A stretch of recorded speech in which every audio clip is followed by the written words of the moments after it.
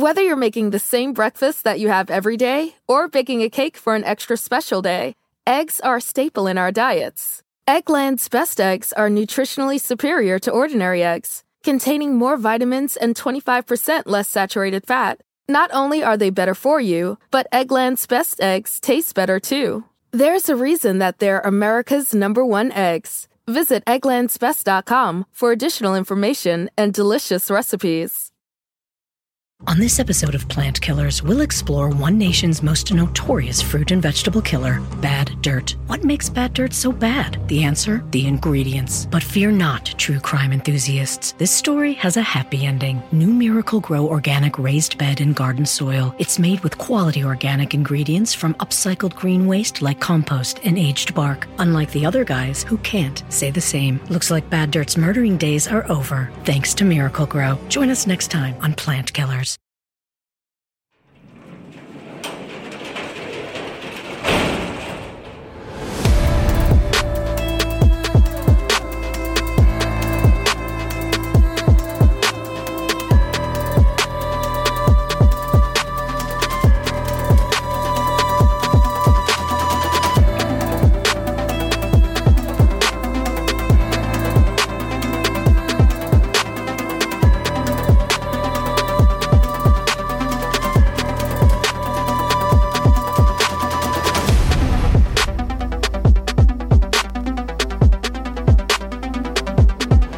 Welcome to True Crime Garage. Wherever you are, whatever you are doing, thanks for listening. I'm your host, Nick, and with me, as always, is a man that only has two concerns: eyeliner and cigarettes. Ladies and gentlemen, here is the captain. Yes. You can find me on top of the trailer playing Master of Puppets. It's good to be seen and good to see you. Thanks for listening. Thanks for telling a friend.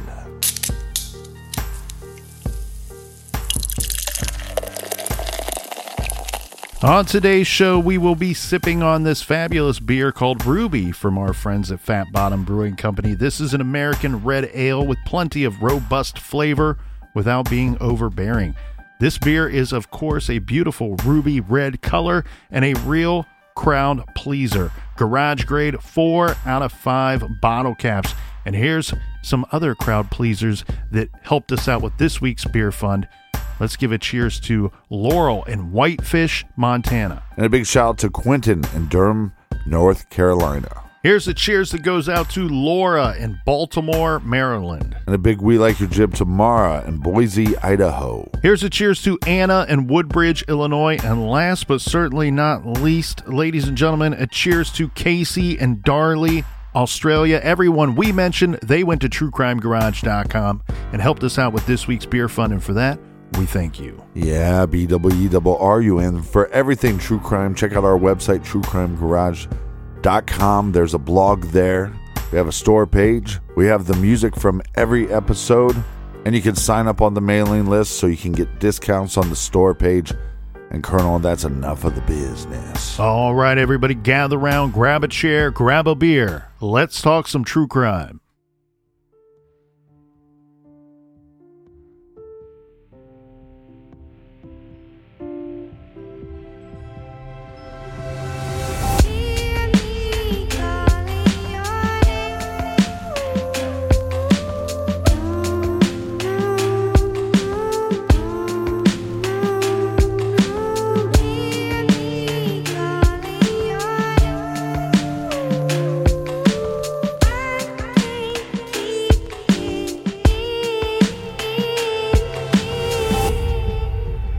It must have been the devil himself that did it. That would be the only explanation that would make any sense at all in the heinous and horrific crimes that we are going to tell you about today. Two girls enjoying a beautiful day out together on their own in a remote area. They go missing from a public area accessible to all. This is a park that includes trails, and the girls were taken from here in broad daylight. Later, they are found dead. They are the victims of an abduction and homicide. For someone to take and kill victims this young, And for the offender to take the risk that they did and get away with it, well, then it must have been the devil himself. When we try to size up this monster, the first thing we all naturally question is, has he killed before? And we think, well, he must have. He must have done this before to be capable of such cruelty, to have such evil in his heart, to commit these crimes. If he has killed before, and if he is responsible for this double homicide, 2 young girls taken from a public place, well, then he will most certainly do this again. How many nightmares will he create? But this sounds all too eerily familiar. Unfortunately, that is one of the parts of this nightmare that we know to be true. This last February makes 5 years unsolved since the murders of Libby German and Abigail Williams. 2 young girls out hiking on a beautiful day in a remote area. They go missing from a public area, accessible to all. They were taken in broad daylight and later found dead. When we first covered the Delphi murders case in May of 2017, no one here in the garage believed that 5 more years would pass, and we would still be looking for the monster that committed those homicides. Must be the devil himself. But now, just a little over a week from celebrating the independence of our great country, and as temperatures of the summer in the Midwest slowly but steadily climb, we are reminded of a double homicide. Another one. The killer is still unknown. A case that when we first covered it back in 2020, I would have thought could have, should have, some solution by now. But very sadly, I say tomorrow will make it 10 years now to the day. 10 years since that horrible day when someone or someones took Elizabeth Collins and Lyric Cook. The 2 cousins were last seen riding their bikes together near Myers Lake just after noon in Evansdale, Iowa. Later, they were found dead. It must have been the devil himself. This is another look. A new look at the still unsolved and unresolved cases of Elizabeth Collins and Lyric Cook. The Evansdale murders, 10 years later. And this is True Crime Garage.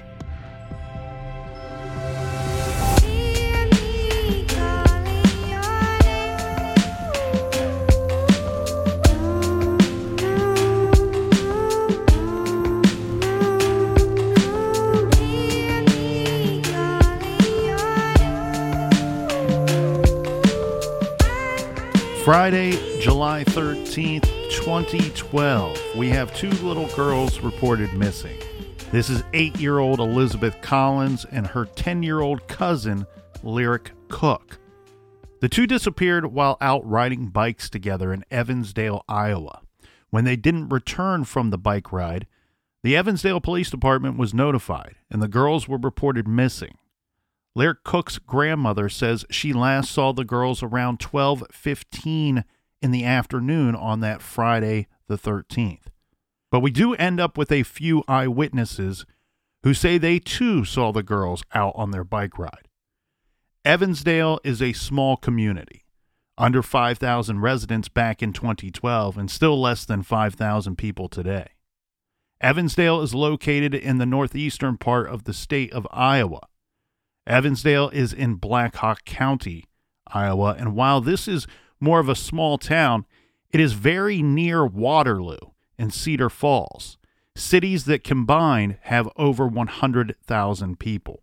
The girls' grandmother, Wilma Cook, told the press she last saw the girls riding their bikes near downtown Evansdale about 12:15 p.m. July 13th. The girls were also seen at about 12:23 p.m. that same day. This on Brovan Boulevard in Evansdale. And then spotted between 12:30 and 1 p.m. on Gilbert Drive, not far from Myers Lake. Myers Lake is a recreational area and a popular fishing spot. These are the last known sightings of the girls. Let's talk about the girls here for a minute. So in the summer of 2012, 8-year-old Elizabeth Collins lived with her parents and siblings in Evansdale, Iowa. Evansdale is a blue-collar town with many residents involved in agriculture production in some manner.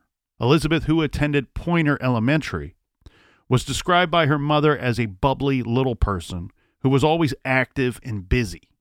One of her best friends was her cousin, Lyric Cook, age 10, who lived just minutes away in the next town over, Waterloo. Lyric went to Kingsley Elementary, and she was also an active, outgoing girl who loved bowling, cheerleading, and gymnastics and playing outside. Lyric and Elizabeth's mothers, Misty Cook and Heather Collins, are sisters. Heather was married to Elizabeth's father, Drew Collins, and the couple had 4 children, Elizabeth being one of them. They seem to be a very typical American family with hardworking religious parents raising a bunch of children. Heather's mother, Wilma, came over for 4 or 5 hours most days to help out. Heather's sister, Misty, was also married. She's married to a guy named Dan Morrissey. Now, at the time that the girls vanished, Misty and Dan were estranged and had been separated for years. Lyric lived with her grandmother, Wilma Cook, who, as we have already established, is Misty and Heather's mom.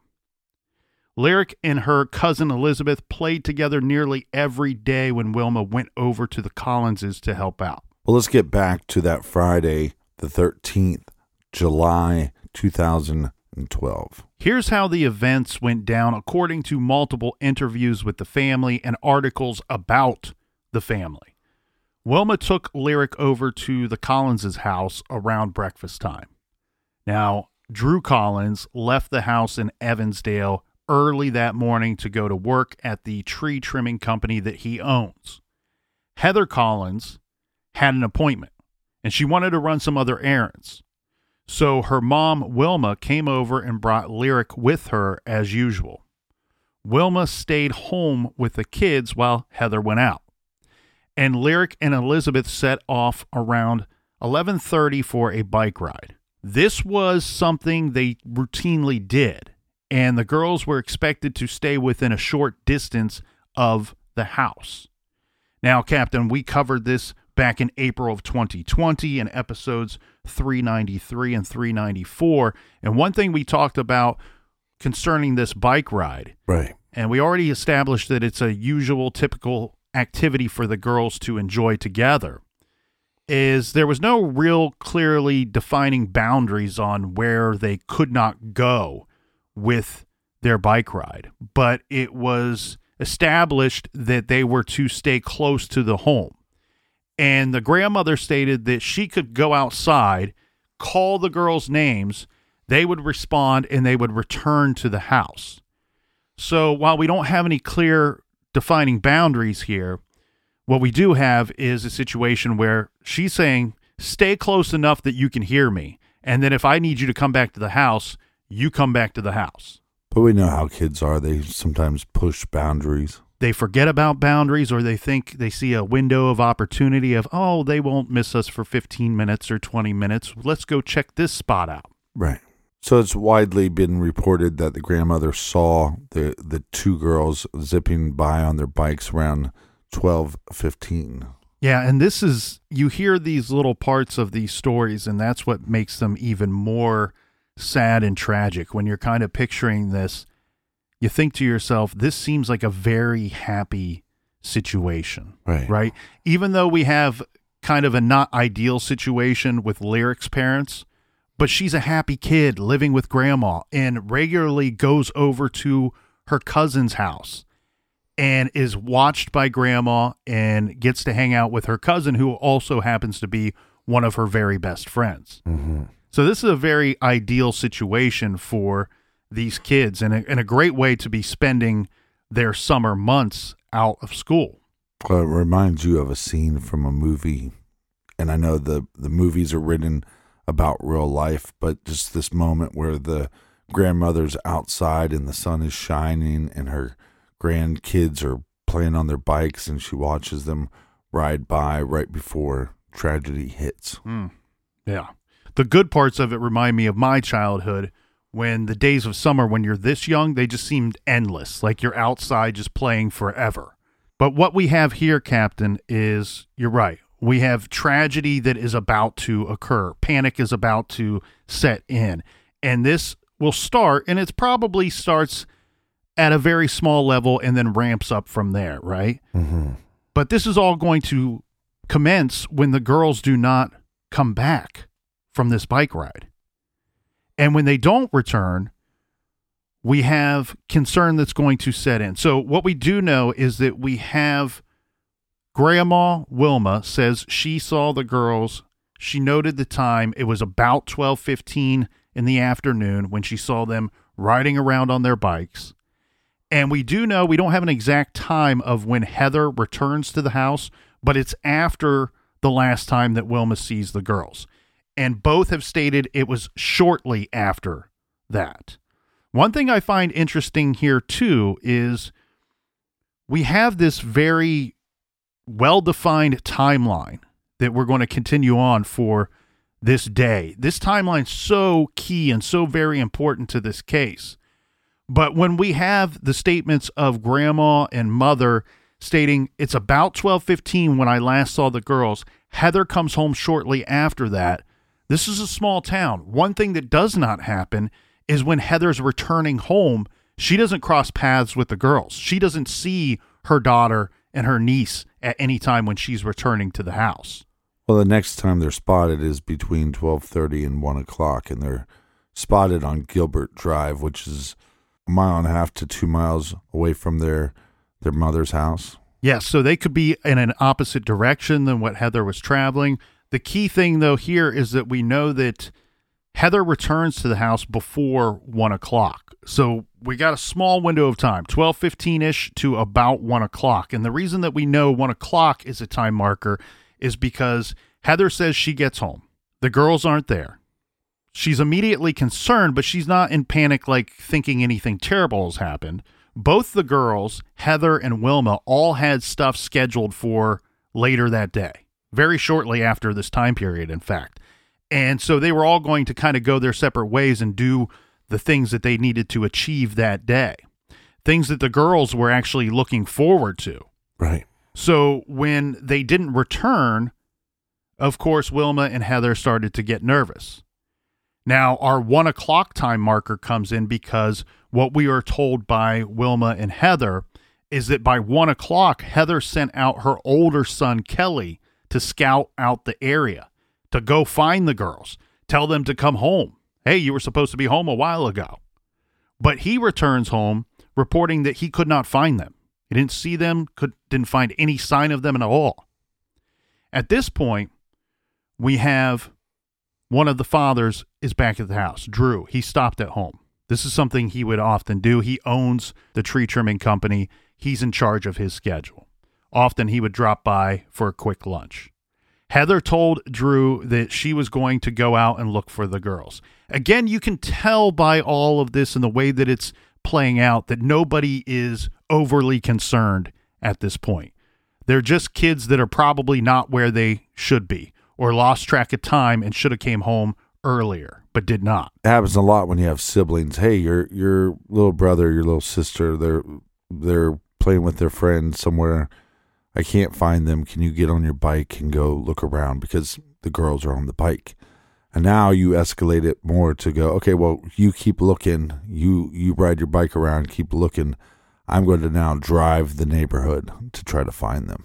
Yeah, and growing up, unless we had something to do or had someplace to be, in the summer months, my parents did not care where I was. They did not care if I was outside all day long, and I would often be busy, and the only indicators of time that I really had was there was somebody in the neighborhood that would ring like a lunch bell, like a dinner bell, lunch bell for the kids to come running back and grab some lunch. And so I always knew that would be like around noon or 1-ish. And then after that, it was like you would start seeing the parents come home between 5, 6, 6:30, and then sundown. Those were like the three things that told me about what time it was, because I couldn't care any less what time it was as long as I was out having a good time. Well, especially there in a small town, so you would definitely feel the traffic of people coming home, and then you'd feel the calmness of once everybody got home, and then obviously the calmness of night setting in. So Kelly, the older son who's sent out by Heather and Wilma to go looking for the girls, he comes back. He goes out around 1 o'clock, does not find the girls. Now we have a situation where adults are going to start paying attention to time. And we have Heather who says she got into her car at 1:20, and she herself started driving around, canvassing the neighborhood, going to Elizabeth's school and the softball field, but saw no sign of the girls. So you can see what's happening here. We're starting to fan out. Right. Go out a little bit further and further looking for the girls, because we've covered some ground already and nobody has seen them. Nobody's been able to locate them. Misty, remember, she's Lyric's mother, says Wilma called her at work around 2 p.m. to tell her that they could not find the girls. So Misty called her ex, Dan Morrissey. They're still technically married at this time, but again, they've not been together for quite some time from my understanding. Dan is living at his mother's home in Waterloo. Now, we have 3 more people that will be joining the search rather quickly. So this is Dan, who is the other father, his son Dylan, who was at home with Dan that day, and his mother Vicky. So we got 3 people that show up now to assist in looking for the girls. Misty leaves work and went over to her sister's house just a short distance away. I don't have a time marker for that, but we know that she receives the call around 2 p.m., and she lives very close to where her sister lives. But this is becoming a scary situation. At this time, Heather is still out driving around, and she returns home around 2:20, unfortunately empty-handed, and does not have any information either about where the girls are. At this point, the family began driving all over Evansdale. We got multiple family members, multiple cars out driving around all over Evansdale looking for both girls. Well, panic is also probably starting to set in. What's weird, and this will only be weird because later we will have some information that will make this strange, but they ended up at Myers Lake. This was around 2:45. And in fact, they're at Myers Lake. They see other people there, and they start asking people whether they had seen 2 little girls on bikes. Now, there is a man that they speak to, and he says he was walking on the trail, and he said he did, in fact, see 2 little girls on bikes. He said they were traveling west on the bike trail, but the time that he saw them was unclear. He was a little uncertain of the time.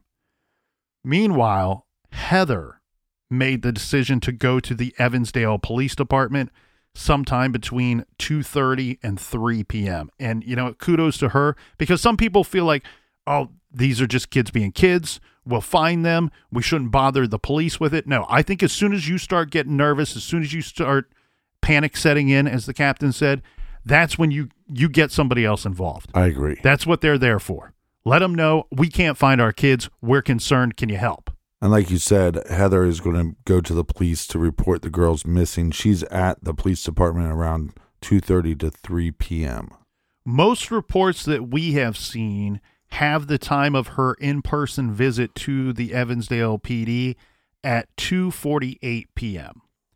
3 Evansdale squad cars. After Heather's there, she explains the situation. 3 Evansdale squad cars were now scouring the area and checking, not just checking the area, they go and check the home first and start fanning out from there. Within half an hour, we have Black Hawk Sheriff's deputies and Evansdale firefighters joining in on the effort, on the search effort. Well, I like this a lot because, like you said, they go back and search the family home. They're not taking anybody's word for anything. And that's not And as law enforcement, that's what you're supposed to do. Hey, our little girls are missing. They were on their bikes. Okay, well, let's start in the house. Let's look, make sure nothing happened in the house. And then we go from there. Yeah, and that seems silly. Some people were probably thinking, well, they wasted a little bit of time here. And no, that's common practice. I cannot tell you, I've had 10 to a dozen officers tell me that when we get a missing persons call, if it's a little kid, 90% of the time, believe it or not, we find them inside the home. They're hiding somewhere in the home, or everybody went out looking for little Johnny, and while they were out looking, he came back home. Yeah, he's just hanging out in his room. Well, unfortunately, that does not seem to be the situation here. And things are going to go from scary to incredibly scary within a matter of minutes, because Elizabeth's purse and both of the girls' bicycles were found on a trail in the southeast corner of Myers Lake around 4 p.m. that afternoon.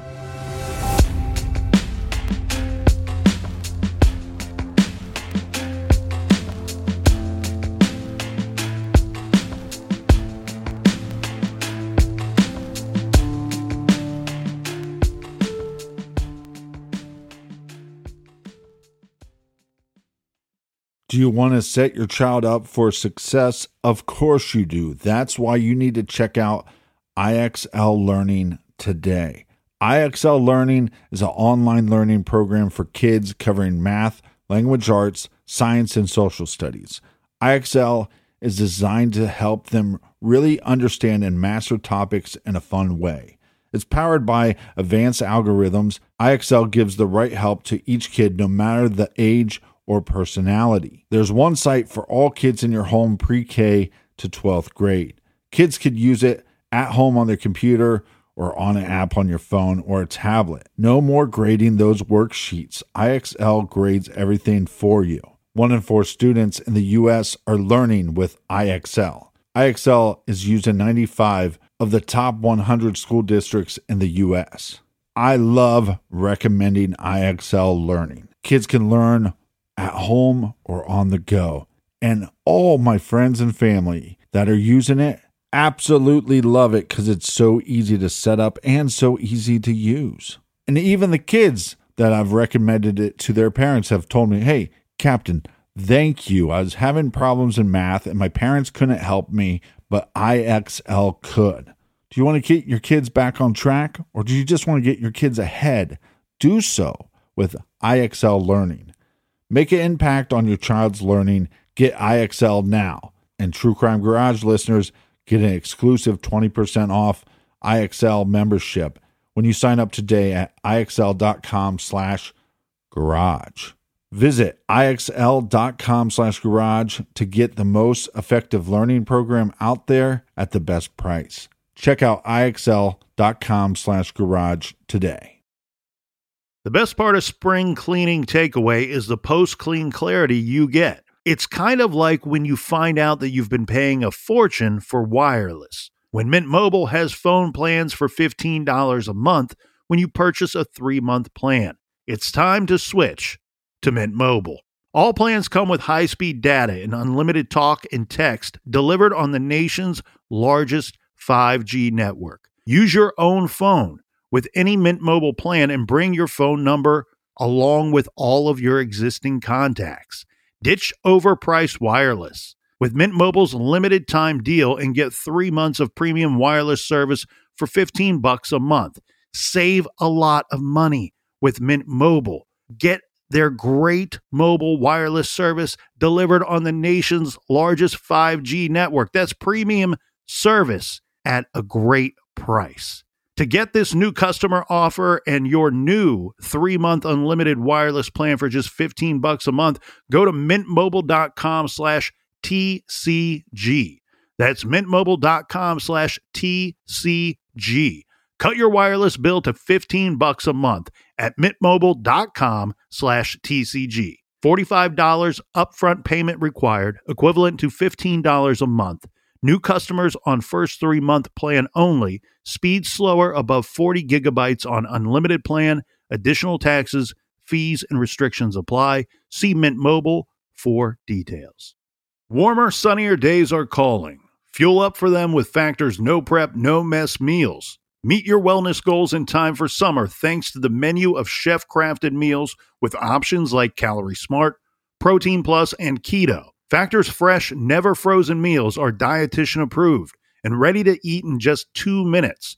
So no matter how busy you are, you'll always have time to enjoy nutritious, great-tasting meals. With 35 different meals and more than 60 add-ons to choose from every week, you'll always have new flavors to explore. Crush your wellness goals this May with dietitian-approved meals and ingredients that you can trust. Make your day delicious, from breakfast to dessert. Stay fueled with easy, nutritious options. Treat yourself to restaurant-quality meals that feature premium ingredients like filet mignon, shrimp, and blackened salmon. I am new to Factor, and I have been loving every minute of it. I have a problem, and it's called lunch. Some days I need to pack a lunch, and some days I work from home. Whether I'm at home or whether I'm on the go, Factor is fueling my lunch from now on. Head to factormeals.com/truecrimegarage50 and use code truecrimegarage50 to get 50% off your first box, plus 20% off your next month. That's code truecrimegarage50 at factormeals.com/truecrimegarage50 to get 50% off your first box, plus 20% off your next month while your subscription is active.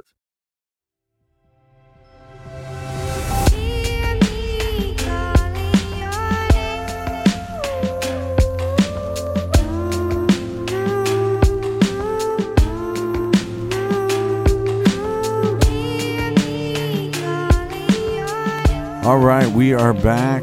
Cheers, mates. Cheers, mates. Tall cans in the air. Cheers to you, Captain. Just before the break, we said that the purse of one of the girls, both of the bicycles belonging to the girls, were found on a trail in the southeast corner of Myers Lake around 4 p.m. that afternoon.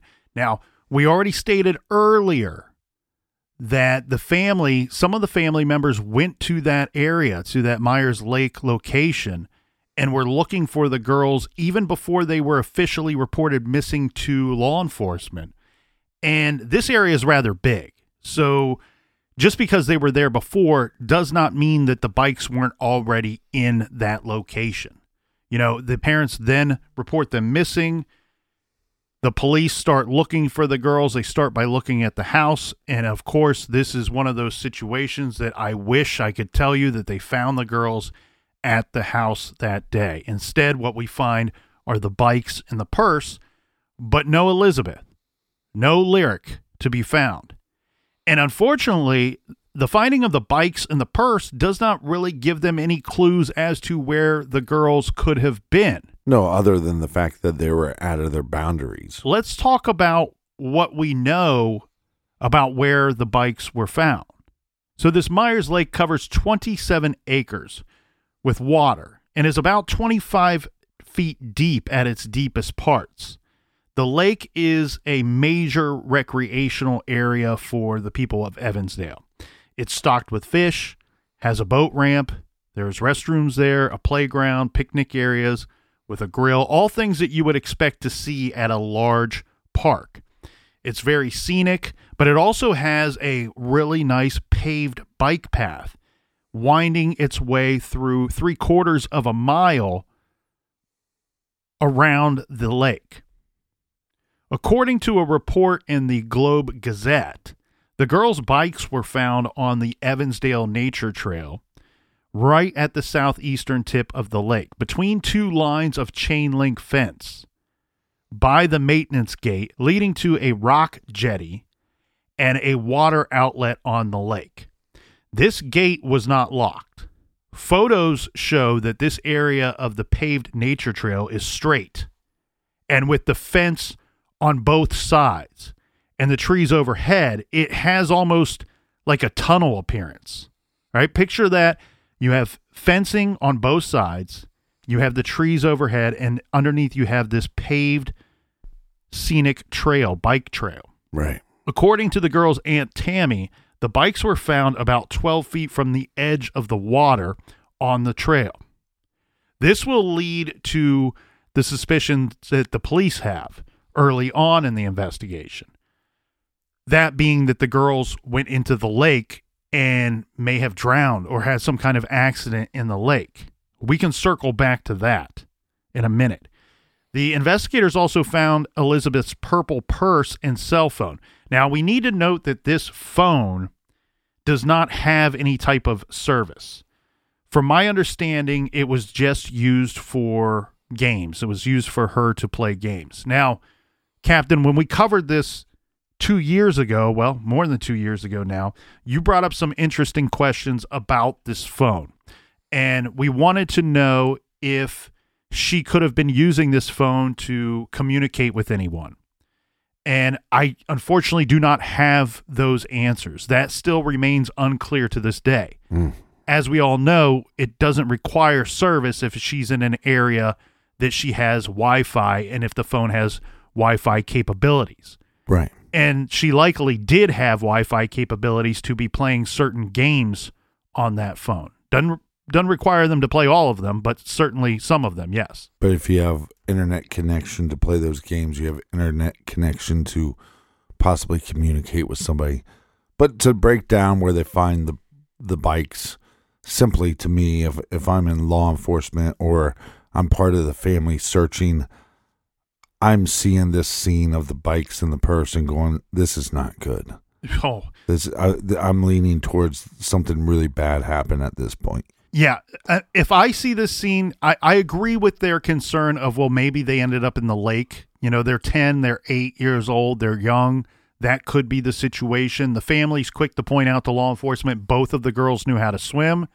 The other thing that the family was concerned about when the thought of drowning in the lake came up was the family was quick to point out, look, none of their clothing, none of their shoes are found.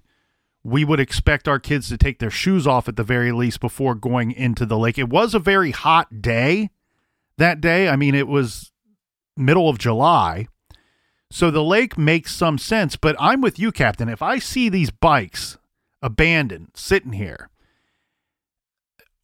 when I was a kid, I didn't go anywhere without, if I left my bike unattended, it was in my friend's front yard or in somebody's garage. It wasn't just leaving it in a public place where I couldn't turn and look to see my bike at any time because you had a nice Mongoose bike. I had a Dyno. We all had bikes that we didn't want somebody to come along and snatch. Well, it's also your biggest possession at the time. Yeah, that's true.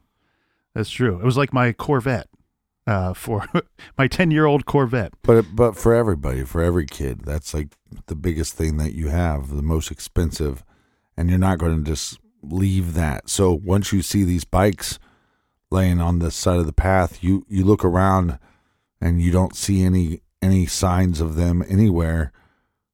This is bad. And this is the other thing that scares me too, is the purse. I think the purse might scare me more than finding the bikes. So the way that this is described is that the purse was on the lake side of the fence, about 10 feet to the east of where the bikes were found, and about 2 feet from the fence, officials said. Now, this location is interesting to me as cars can't get to this spot. So what I mean by that is these bikes are found in a location where someone couldn't just pull up and snatch and grab the girls, snatch them off of their bikes at this spot and drive off. To me, that's weird, right? And I get maybe that's kind of why they were honing in on the lake possibility early on. There's a lot of accidents, especially with children with water. And it doesn't have to be that they went swimming. It could just be simply that they're going to put their toes in the water and then something bad happened. Right. And we spent a lot of time talking about the searching of the lake in our original coverage. So if you want to check that out and some of the other details that we won't get into this time around because we covered it so good before, those are episodes 393 and 394. That's we're going to try so to awesome. Well, but this time what we will want to do is to dive into some things that weren't discussed that we didn't get to, or anything that has changed in our thoughts and feelings about this case since that time. Well, that's one of the things that I find very fascinating with these cases that aren't solved right away, and we're coming up on 10 years, but these cases, maybe they don't have answers, but they continue to evolve. Right, and when these girls are missing, and this case first broke, we had some decent coverage of this missing persons case on the Nancy Grace show. And I found both of these accounts to be very insightful regarding where the bikes were found and a description of how the bikes were when found. And this comes from two reporters. So the first reporter was a man named Jim Spellman. And Spellman said, "What I find so fascinating is the geography of where the bikes were found, because again, it's this kind of dead end area. And if there was an abduction that happened, how would you get two girls all of the way to the end of," and he cuts off and then says, "it's a 10-minute walk from the end of this bike path, at the very least, to the end of where you might be able to get to a car or something like that." Okay, that's awfully insightful. Think about the distance that must be from where the location of the bikes were to where you could possibly have any type of vehicle to put the girls into and drive off with them. He's saying, in his opinion, that at the very least, he believes it to be about a 10-minute walk from where the bikes were found to the end of the bike path where a car or a vehicle would be. And I'm not trying to crap all over their point, because I do think it's important to point out, but the girls could have already put down their bikes and they could be walking around the water. So at the time of abduction, if they were abducted by that area and put into a vehicle, or coerced into a vehicle, or threatened to get into the vehicle, they could have already been closer to that side, easier area to be abducted.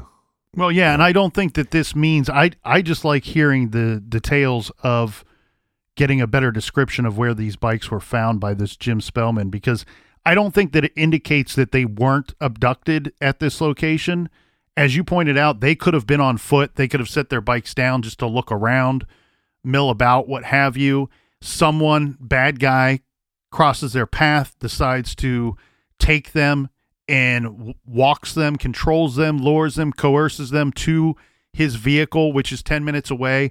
It is fascinating to me, though, that in the course of that walk, we don't have an eyewitness or an ear witness that says they saw something strange, they saw something troubling, or heard anything of concern around that time.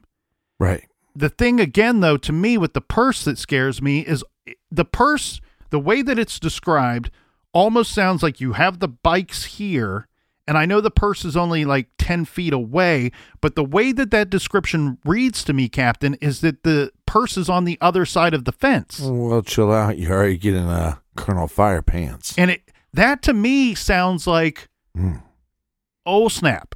Either these kids like hop the fence and then something bad happened when they got over there. She immediately drops her purse. That seems unlikely. What seems more likely to me is if, in fact, the location of where the bikes were found, if that is in direct relation to the abduction site, if they were abducted there, this purse, its location, it feels like to me like a perpetrator grabbed it and tossed it with the intention of tossing it as far as he could, or just tossing it out of the area to free up an additional hand to control the girls. It seems all very weird. It's a very strange situation to kind of try to dissect. Now, another reporter, his name is Jesse Gavin, went on to discuss the likelihood of someone abducting the girls from the highway side of the trail. Right. You have these fences, right, that are on both sides of this bike trail.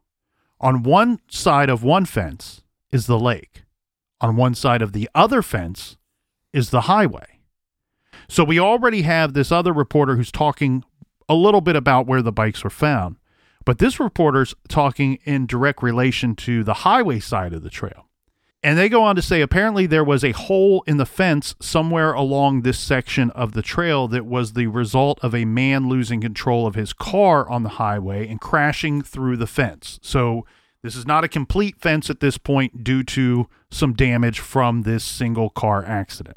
The reporter said, quote, well, like Jim said, it wouldn't be the most likely scenario. Obviously, that is kind of an area that's closed off to main roads since it's a bike trail. Obviously, it's very close to an interstate, but it would be kind of tough to get to that interstate. The other thing you've got to keep in mind about that interstate is it's being worked on right now. There's a lot of construction activity going on right there. So there's going to be backed up traffic. Traffic is going to be slowed down. So any kind of suspicious activity that happens in that area, it's going to be seen by somebody. It's going to be seen by a lot of people. People driving along the highway would surely have noticed a car stopped along the roadside and possibly two little girls entering or being placed in a vehicle after walking through a hole in the fence. It goes on to say and remind us all that, after all, it was broad daylight. Back to your point about the purse being 10 feet away, to me, okay, if it's on the other side of the fence, fine.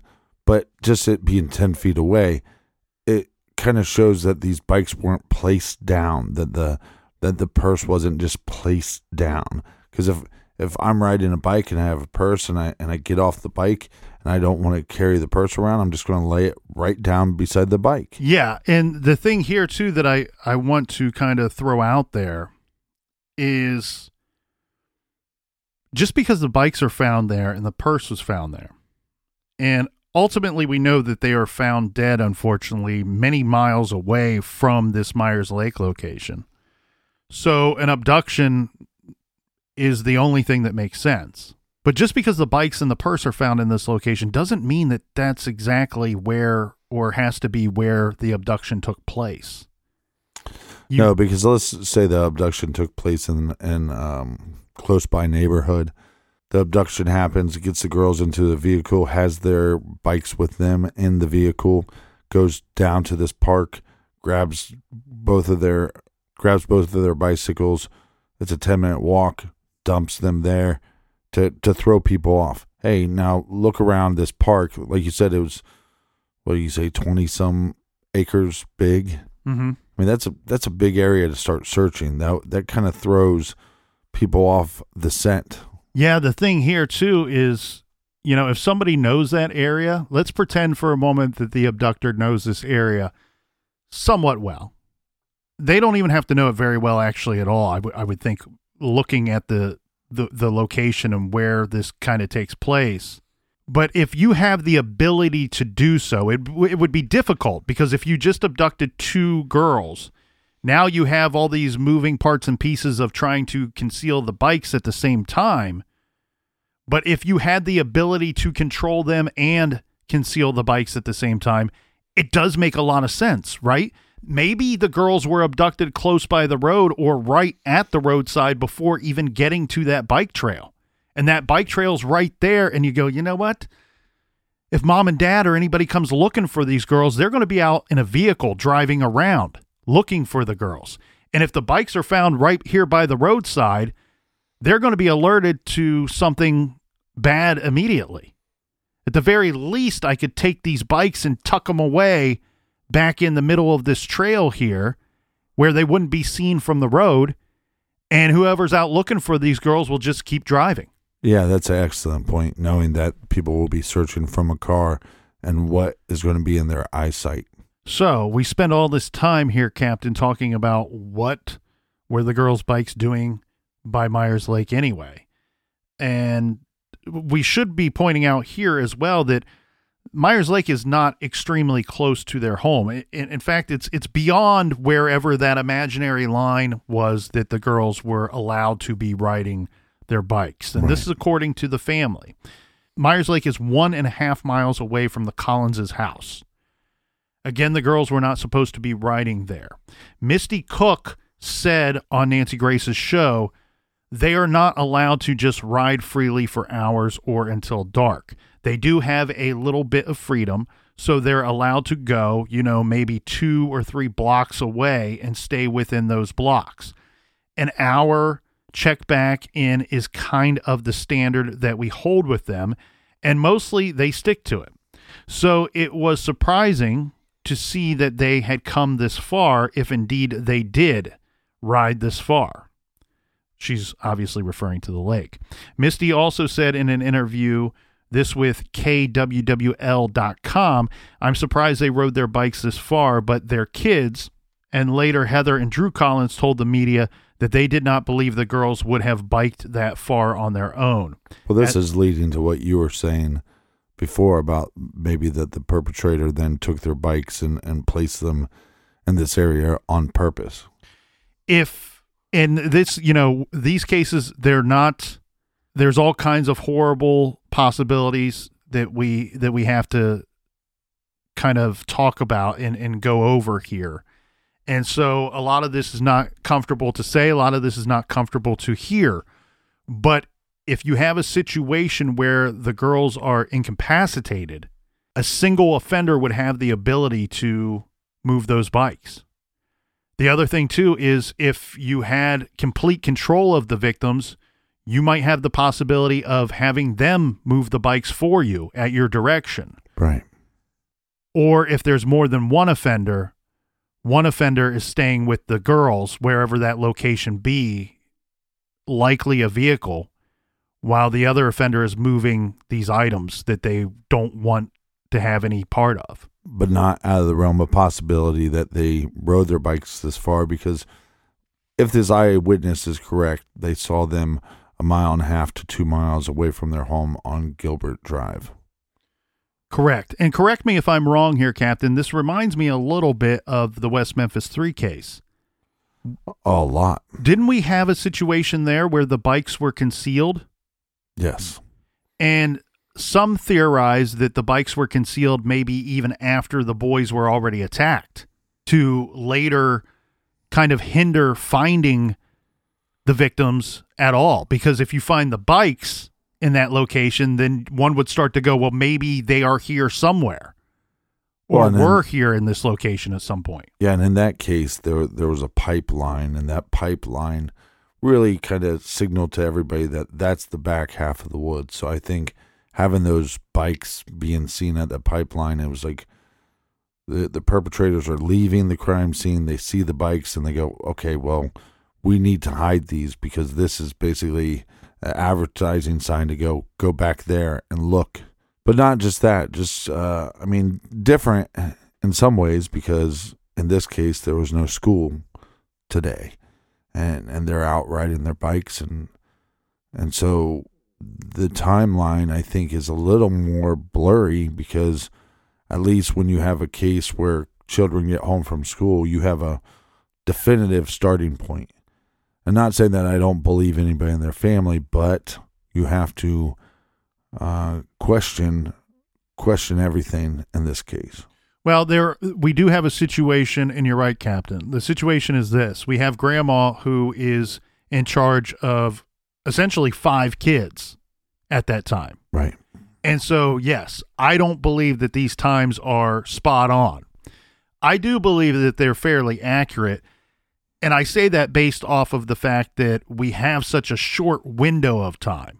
So even if the times are off, they can't be off by so much, because we have a lot of activity happening really within the course of 4.5 hours, because she says that they left the house on their bikes around 11:30. And then she says that she believes she saw the 2 kids still alive and well riding around on their bikes at 12:15. We have those other possible sightings, sightings of the girls on their bikes. We have the bikes being found by family and law enforcement at 4 p.m. So that gives us just that little window of 4.5 hours. Now, after the bikes were found, unfortunately, the family's sitting there watching as crime scene tape is being put in place. The officers are closing off access to this trail so they can scour the area and look for more evidence, or look for anything at all, any clues that might tell them where the girls could be. Right. Investigators spent several hours out of sight. They're in on this trail, down on the trail where the bikes were, but the family members cannot see them. Again, it's about a 10-minute walk from where the bikes were to where the trail kind of ends and pops out there. While this is going on, the family members held a vigil outside of the taped off area. If anything other than the bikes or Lyric's purse were found, and we know the phone was found, it has never been disclosed.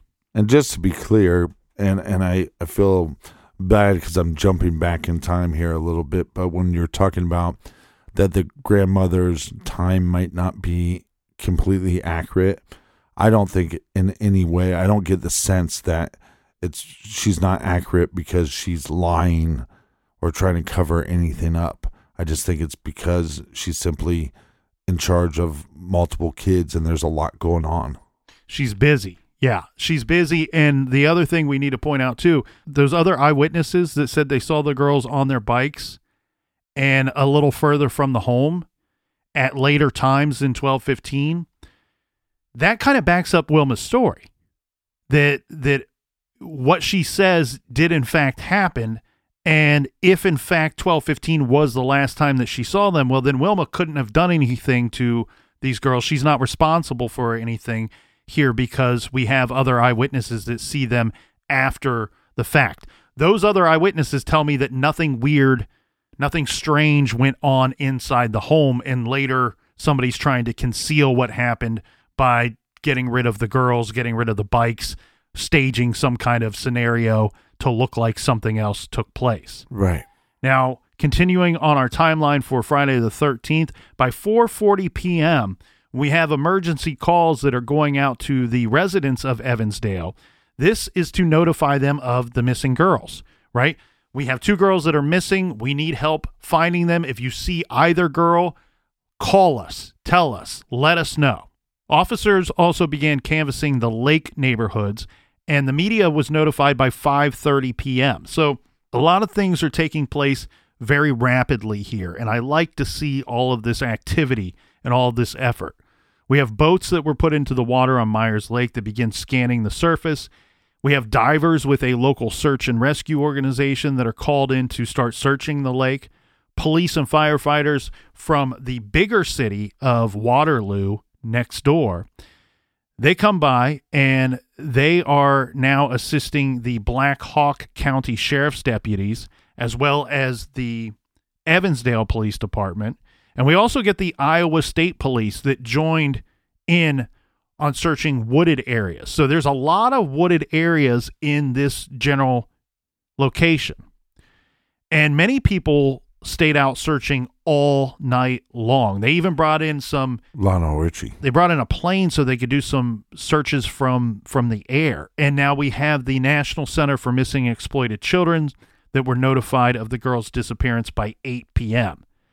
By the next morning, we have a representative from the National Center of Missing and Exploited Children on the ground in Evansdale, boots on the ground in Evansdale, assisting in the search for the girls.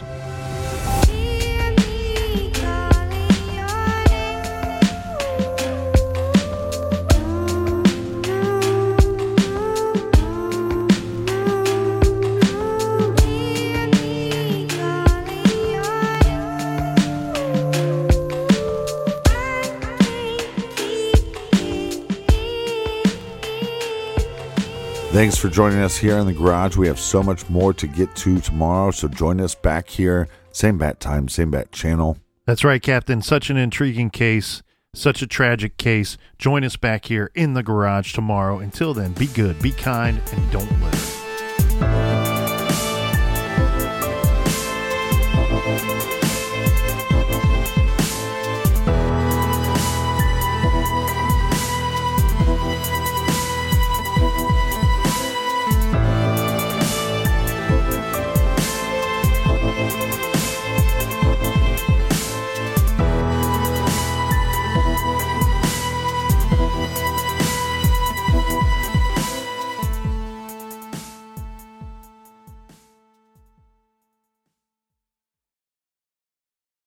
Whether you're making the same breakfast that you have every day or baking a cake for an extra special day, eggs are a staple in our diets. Eggland's Best Eggs are nutritionally superior to ordinary eggs, containing more vitamins and 25% less saturated fat. Not only are they better for you, but Eggland's Best Eggs taste better too. There's a reason that they're America's #1 eggs. Visit egglandsbest.com for additional information and delicious recipes.